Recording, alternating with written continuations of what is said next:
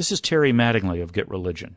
If you like our Get Religion podcast with issues, etc., and all the other work we do, please help us carry on by making a year-end tax-deductible gift. You can make a secure donation at getreligion.org using a charge card or any other form of pledge you want to make. Thanks for listening, and thanks for following Get Religion. Please help us keep doing the work that we do.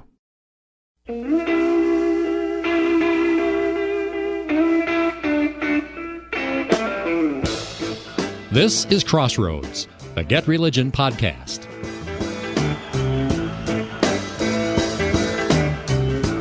The story is national headlines. The Washington Post carried this. Marcus Lamb, head of Daystar, a large Christian network that discouraged vaccines, dies after getting COVID-19. Now, had Marcus Lamb not discouraged vaccines, would this be a national story, even if he did die of COVID-19? And does the Washington Post or the other press outlets that have been carrying this story, do they establish that Marcus Lamb himself discouraged vaccines? Greetings and welcome to Crossroads with Terry Mattingly. I'm Todd Wilkin. Thanks for tuning us in. Terry Mattingly is Senior Fellow at the Overby Center at the University of Mississippi. He is author of the weekly On Religion column for the Universal Syndicate and the book Pop Goes Religion, and he's founder and editor of Get Religion. Terry, welcome back. Glad to be here. I was fascinated by this story. I went looking through most of the major media that are covering this, and almost all of them are.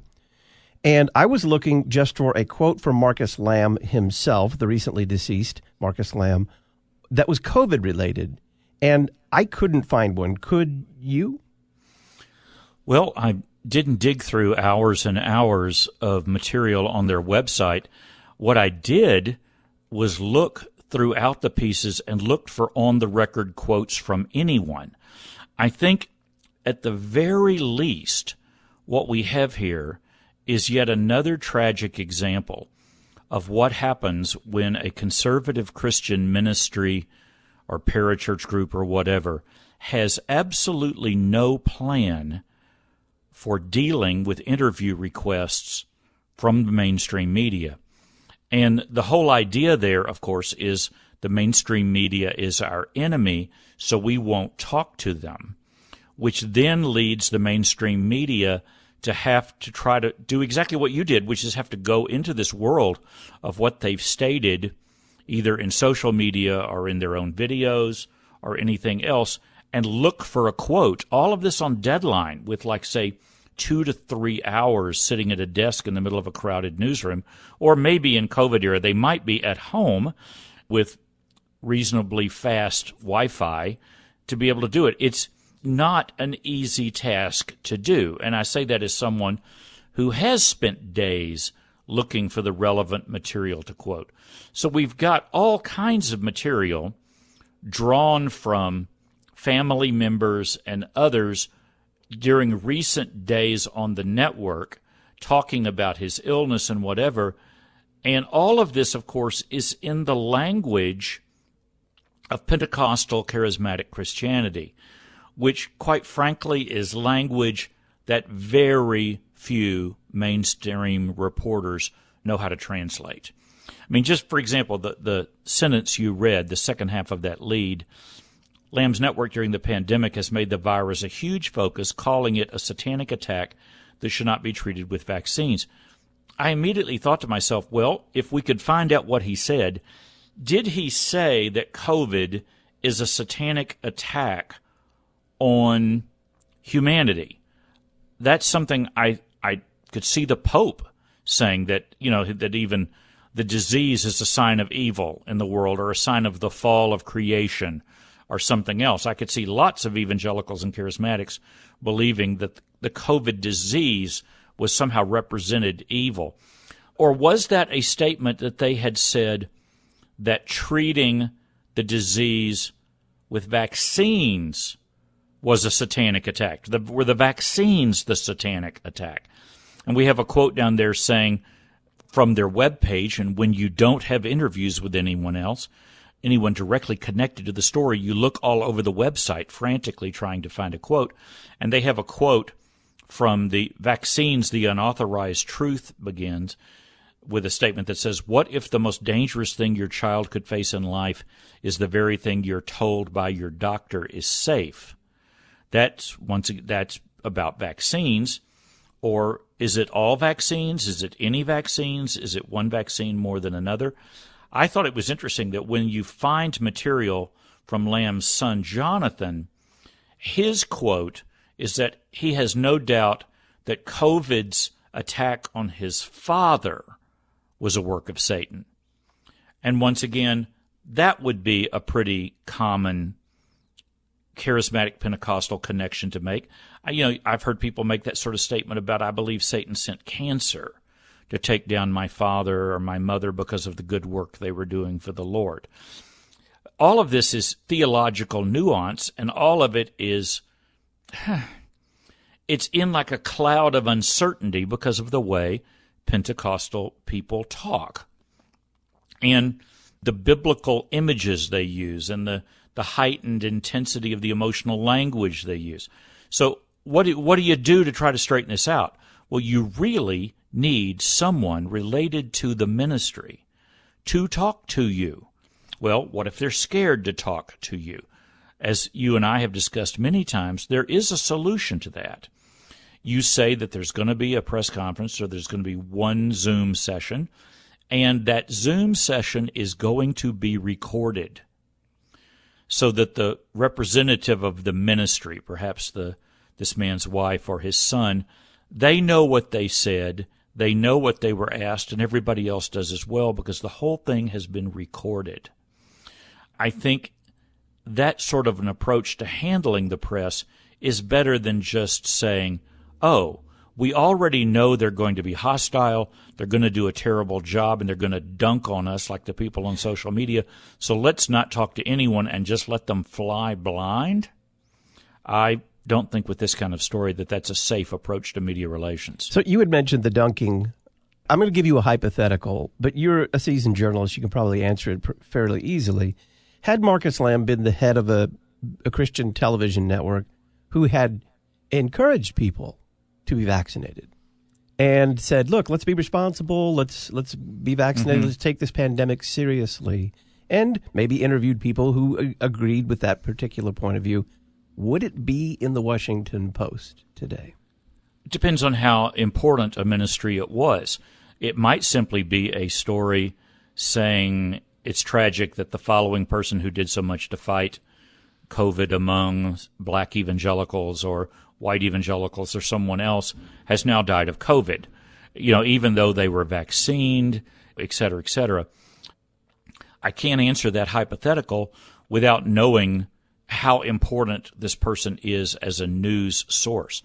I will say this person is not going to be on social media with people like one particular example of dunking. And if people in our listening audience don't understand the term dunking, if they are basketball fans, you're familiar with the term posterized? And posterized is when some person is standing under the basket trying to get a charging call, and someone flies up over them and slams the ball through the hoop right in their face, and it ends up on a poster hanging on your wall for the rest of your life. That's called being posterized. In social media, that has evolved into the word dunking on someone. And dunking presumes that what this person has done or said is so stupid that it doesn't matter if we're being cruel to dunk on them. And so one particular statement from someone who isn't in the world of blue check journalism, but anyway, they just simply said, I won't get into the name here, it says, Marcus Lamb, quote, Lord, please give me a sign. Show me what you think of my ministry, telling folks not to get vaccinated in a pandemic, unquote. God, okay, well, if you insist. Well, first of all, we don't know, once again, whether Marcus Lamb ever said that specifically. I was curious to know, several stories described panels on his show, and it was described as if all critics of vaccines and all critics of say, the government's approach to vaccines in the current administration, that they all have the same approach. I'm pretty sensitive to this because I have lots of friends that are all over the place on this issue. And you do have people who are totally opposed to vaccines. You then have people who are opposed to one or two of the vaccines, but not others. You then have people that are actually pro-vaccines, but they're very opposed to government mandates. We talked about this a week or two ago. And in some press reports, I've now heard these people being called anti-vaccines, when in reality they're vaccinated. They're recommending that people get vaccinated, but they're not sure the government should have the power to force religious institutions to mandate vaccines for members of their community. I could also say, by the way, I have no idea what this family was doing in terms of avoiding getting COVID. I mean, it sounds like they used some strange stuff, and it sounds like they used some very common stuff that's actually diseases used for the treatment of COVID. And some of these things are pretty mainstream. I also don't know. I mean, for example, I have a friend who has cancer, and he's chosen to go ahead and get vaccinated. But I know other people undergoing treatments for other diseases are people who, with their doctors, have sincerely decided that getting the vaccine might be a risk to them because of certain allergies. Frankly, I went in for my booster today, and I signed this long sheet of paper that ran me down a list of things wanting to know if I had allergies to certain types of shots and vaccines. Well, there are people out there who have allergies to shots and vaccines, and so a lot of them are staying at home. They're being very careful. They're living under lockdown. They're being very careful with masks. If they're going out and, say, doing radio or television, they're doing so under studio conditions where they're like in a separate room with a microphone. There's all kinds of variations on how people are handling this. And frankly, I didn't end the Washington Post story, which is rather short. I didn't end that story with any sense whatsoever of how the members of this family were handling COVID threats in their own life.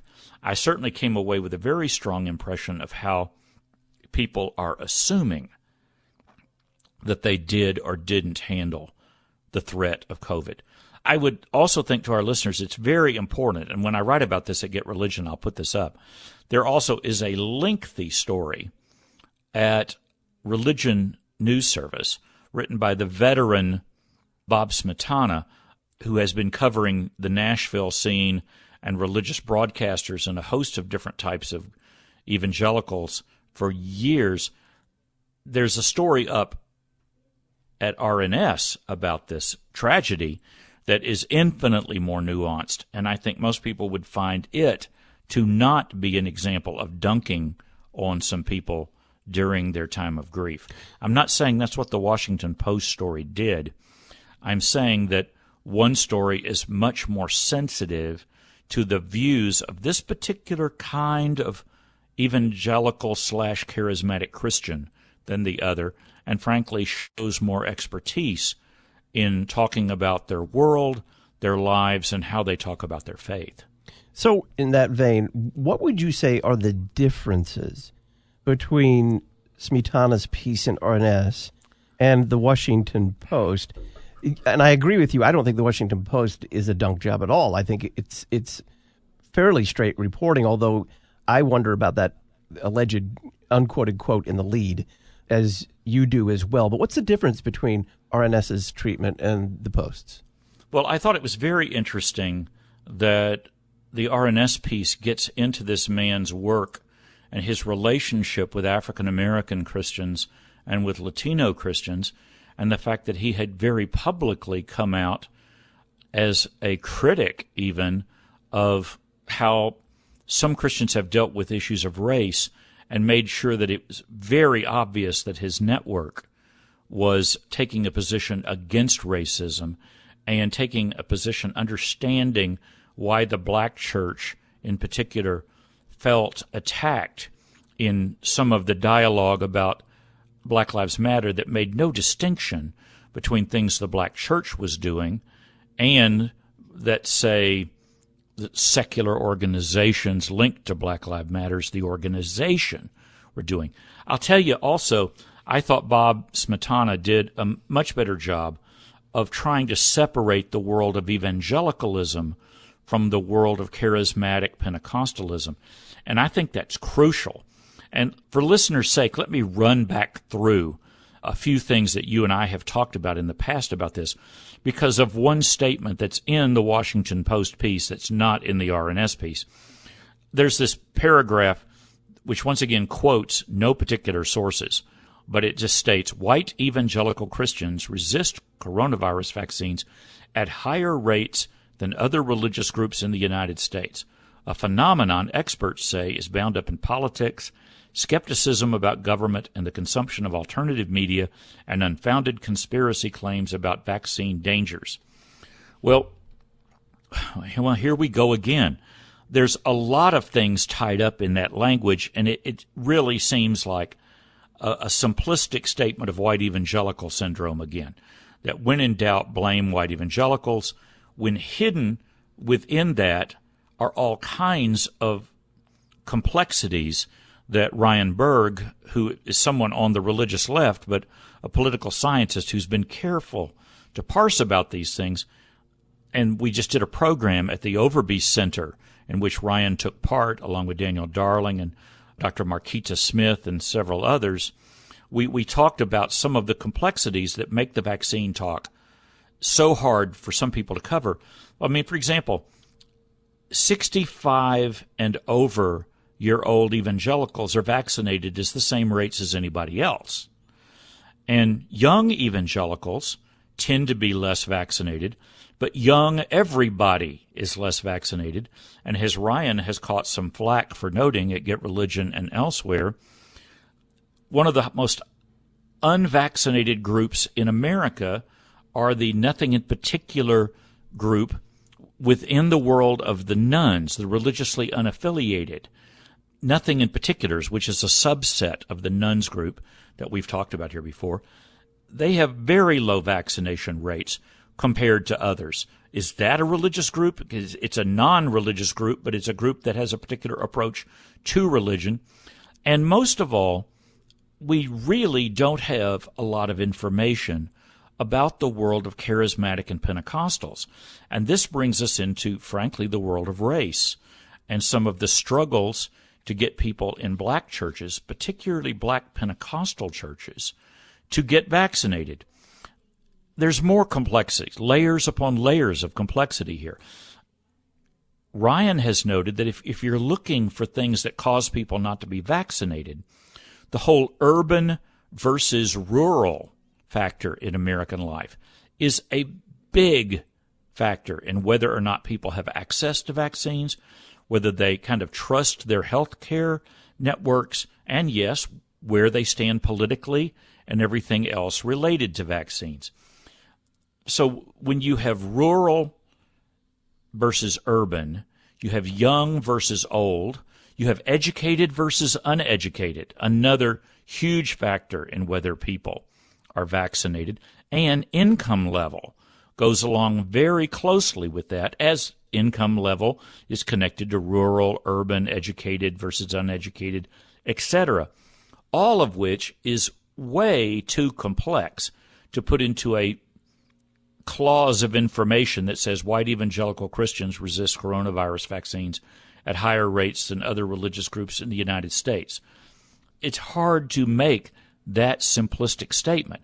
When you look at it on charts, in some cases, some groups within evangelicalism are the same as everybody else or within a couple of percentage points of differences. So, once again, I'm saying that there are ways to deal with the world of evangelicalism. There are ways to deal, by the way, evangelicalism, white, black, Latino. There are differences among all those groups. Then we have the world of charismatic and Pentecostal Christianity, which is another world. I would dare say that if you had a really nuanced poll, you would indeed find out that the world of white, evangelical, and Pentecostal Christians who are in completely independent churches, with no connections to major denominations, I'll bet you, yes, that they are vaccinated at a lower rate than normal. But that's not the same thing as saying white evangelicals, which takes in the Southern Baptist and a whole lot of other people. And I will freely admit that Pentecostalism, there's a big difference, I would assume, between the Assemblies of God and, once again, these totally independent Pentecostal churches. I hope listeners hear that this is complex stuff, and at some point you really need to pause, spend a couple of paragraphs, and get into the details if you're going to make a claim like that. That's not the kind of language that we see in the RNS piece, where it talks about the degree to which these people were critical of vaccines and that, yes, they took in and allowed people on the air that were vaccine skeptics, and it quotes, a few of those comments from the air. But I think readers will find the RNS piece much more nuanced. Terry, I believe we talked some months ago about a story that somehow became a big story. The church was not large, but the pastor was very outspoken. I think it was a tent church down in the southern state, which added to this popular media narrative about the unvaccinated, the picture that everyone wants to see in their mind. And we talked at the time about how this guy is national news because he's the poster boy for the popular media narrative that white evangelicals, so broadly defined, are somehow standing in the way of progress in the pandemic. Is Marcus Lamb really a better poster boy for that popular media narrative? Well, I think if you described who he is and who his audience is and brought up maybe some of the denominations who may frequent his show. I mean, for example, in the RNS piece, there's a very interesting section where someone who is known as being kind of a right of center, but more progressive, I hate to use that word, but someone who is certainly not viewed as an extremist among evangelicals, the Reverend James Merritt, a former SBC president, and talked about how he had been on his show several times to promote books, and that he mentions that they both had a shared love of the University of Georgia football team. And it talks about his family, and then it had a representative of the National Hispanic Christian Leadership Conference talked about being on the show and stressing, once again, what I mentioned earlier, how he had a more nuanced version of race and that he had gone out of his way, Lamb had gone out of his way to try to increase dialogue among ethnic groups and racial groups within the church on issues of racism in America. I mean, that to me is just an example of the fact that some of these lines blur. I think we saw some of the simplistic talk that you're discussing, also in discussing, quite frankly, the January 6th riots, where you had tiny little churches in the middle of nowhere, many of whom, I might add, want to be controversial on social media. They want to be in the headlines. They want to be on radio and television and draw as much attention as possible for the wildness of their views, because that's just like oxygen to them. It helps them perceive their own importance and grow. In this case, we are dealing with a guy that has a television network, and he has friends like Franklin Graham, and he has others, and these may not be people who agree with him on everything. I think it's safe to say that Sam Rodriguez, the president of the National Hispanic Christian Leadership Conference, probably didn't agree with Lamb on everything. But I guarantee you that Rodriguez understands that among Latino evangelicals and charismatics, views of the vaccines and views of COVID are quite complex and nuanced. I guarantee you that some of the black Pentecostals who came on this network and know this man well, I'll bet you more than $1 that they're aware of how nuanced their audiences are. So that just blurs all kinds of lines in politics and everything else. I don't think our listeners need to be reminded that Latinos and blacks are not marching in the same parade with a lot of white Christians when it comes to political party affiliation and their views of, let's be honest, President Donald Trump, for example. So the world of race, the world of theology, the world of independent churches versus major denominations like the Assemblies of God, the SBC, the Church of God in Christ, a major black Pentecostal group. At some point, it might help to spend a paragraph or two and see if you could quote some facts on that. Now, I'm sad to say that's not the kind of thing you can do in a single paragraph in a 700-word story written on 2 to 3 hours worth of deadline. That's something editors want journalists, reporters to be able to do, and you just can't do it sometimes. So we need some follow-up here. And Ryan Berg would not be a bad person to interview. What are media assumptions about politics and religious anti-vax views? What specifically do you think, if you were sitting down to write the playbook, what is it? Well, let me go back to a completely different event in religious history and give you just a snapshot of media confusion. A long time ago, I was asked by MSNBC, of all people, to be the color commentator for the Promise Keepers rally on the National Mall in Washington, D.C. Probably the second largest event in the history of America held on that space. And halfway into the day, the MSNBC coverage was all focusing on feminism, being critical of the group. And finally someone said, why are there so many black church leaders on that dais? Why is every other speaker an African American or a Latino when this is clearly a religious right event that's here to attack the Clinton administration and attack the Democrats and pump up the Republicans?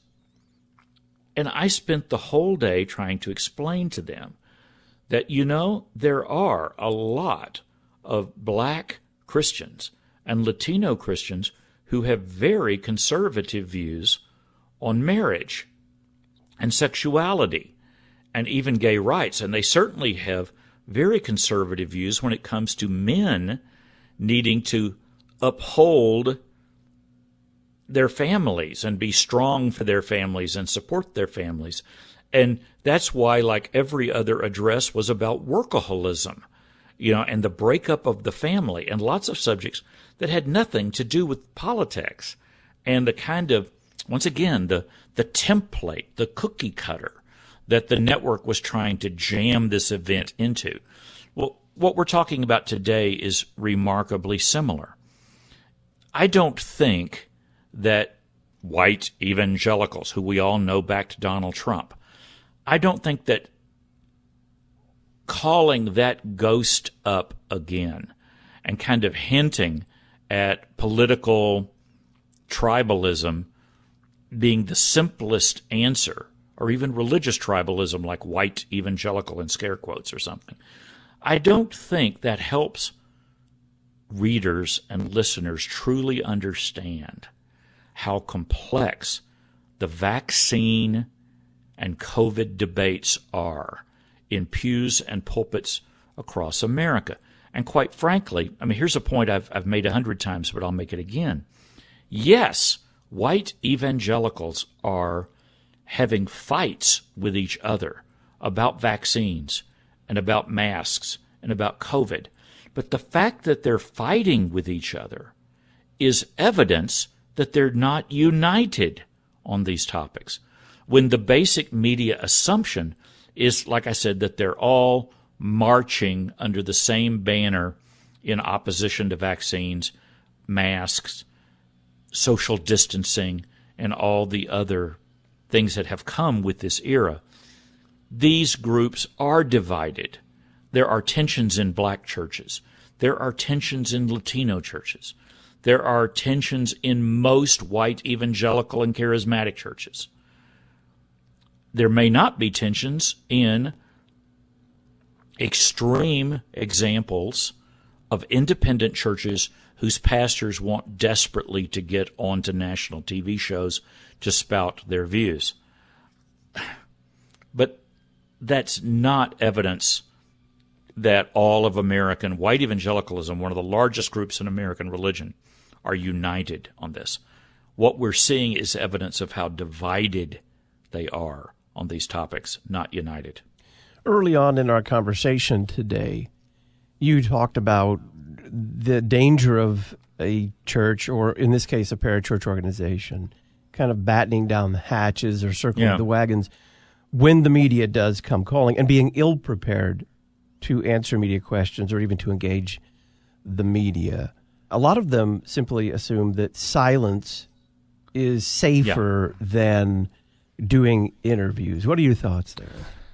Well, I've encountered this on the religious left and the right, so I don't think this is strictly a matter of conservatism. There are a lot of religious leaders for whom the only good story is a story that doesn't exist. When you're talking about an issue, a dividing point, a trend in their denomination or whatever, they believe the only good story is one that doesn't exist or only includes their point of view. And back when I taught at Denver Theological Seminary and when I have talked to some other religious conventions, I try to shoot this down as much as I can. When a story is important, when a story has headline appeal, when a story affects thousands of people, you are not going to make the story go away. It's going to be in the newspapers. It's going to be in your local television coverage and maybe even national coverage if it's colorful enough. You can't make it go away. What you must do is give them on the record attributed material from people linked to your ministry that they can quote and know that if 50% of the story is based somehow on the information you offer and try to defend and the views of the people close to you, half of the story representing your worldview is a victory. You're not going to be able to wave a magic wand and make the story go away. And gosh, if we could only get religious leaders to understand that, it would help press coverage of religion a great deal. So you're really talking there about being accessible, aren't you? Well, it's having a plan. You're not going to allow them access to everybody in your ministry. In this case, you're talking about the death of the leader of a family. But you are going to have someone go out there on the record and answer questions like, was he vaccinated? If he wasn't vaccinated, what was the family's plan for avoiding COVID? Or did your family agree with all of the people who were featured in programs on your network? I can think of a lot of other questions implied by the RNS story and the Washington Post story and others.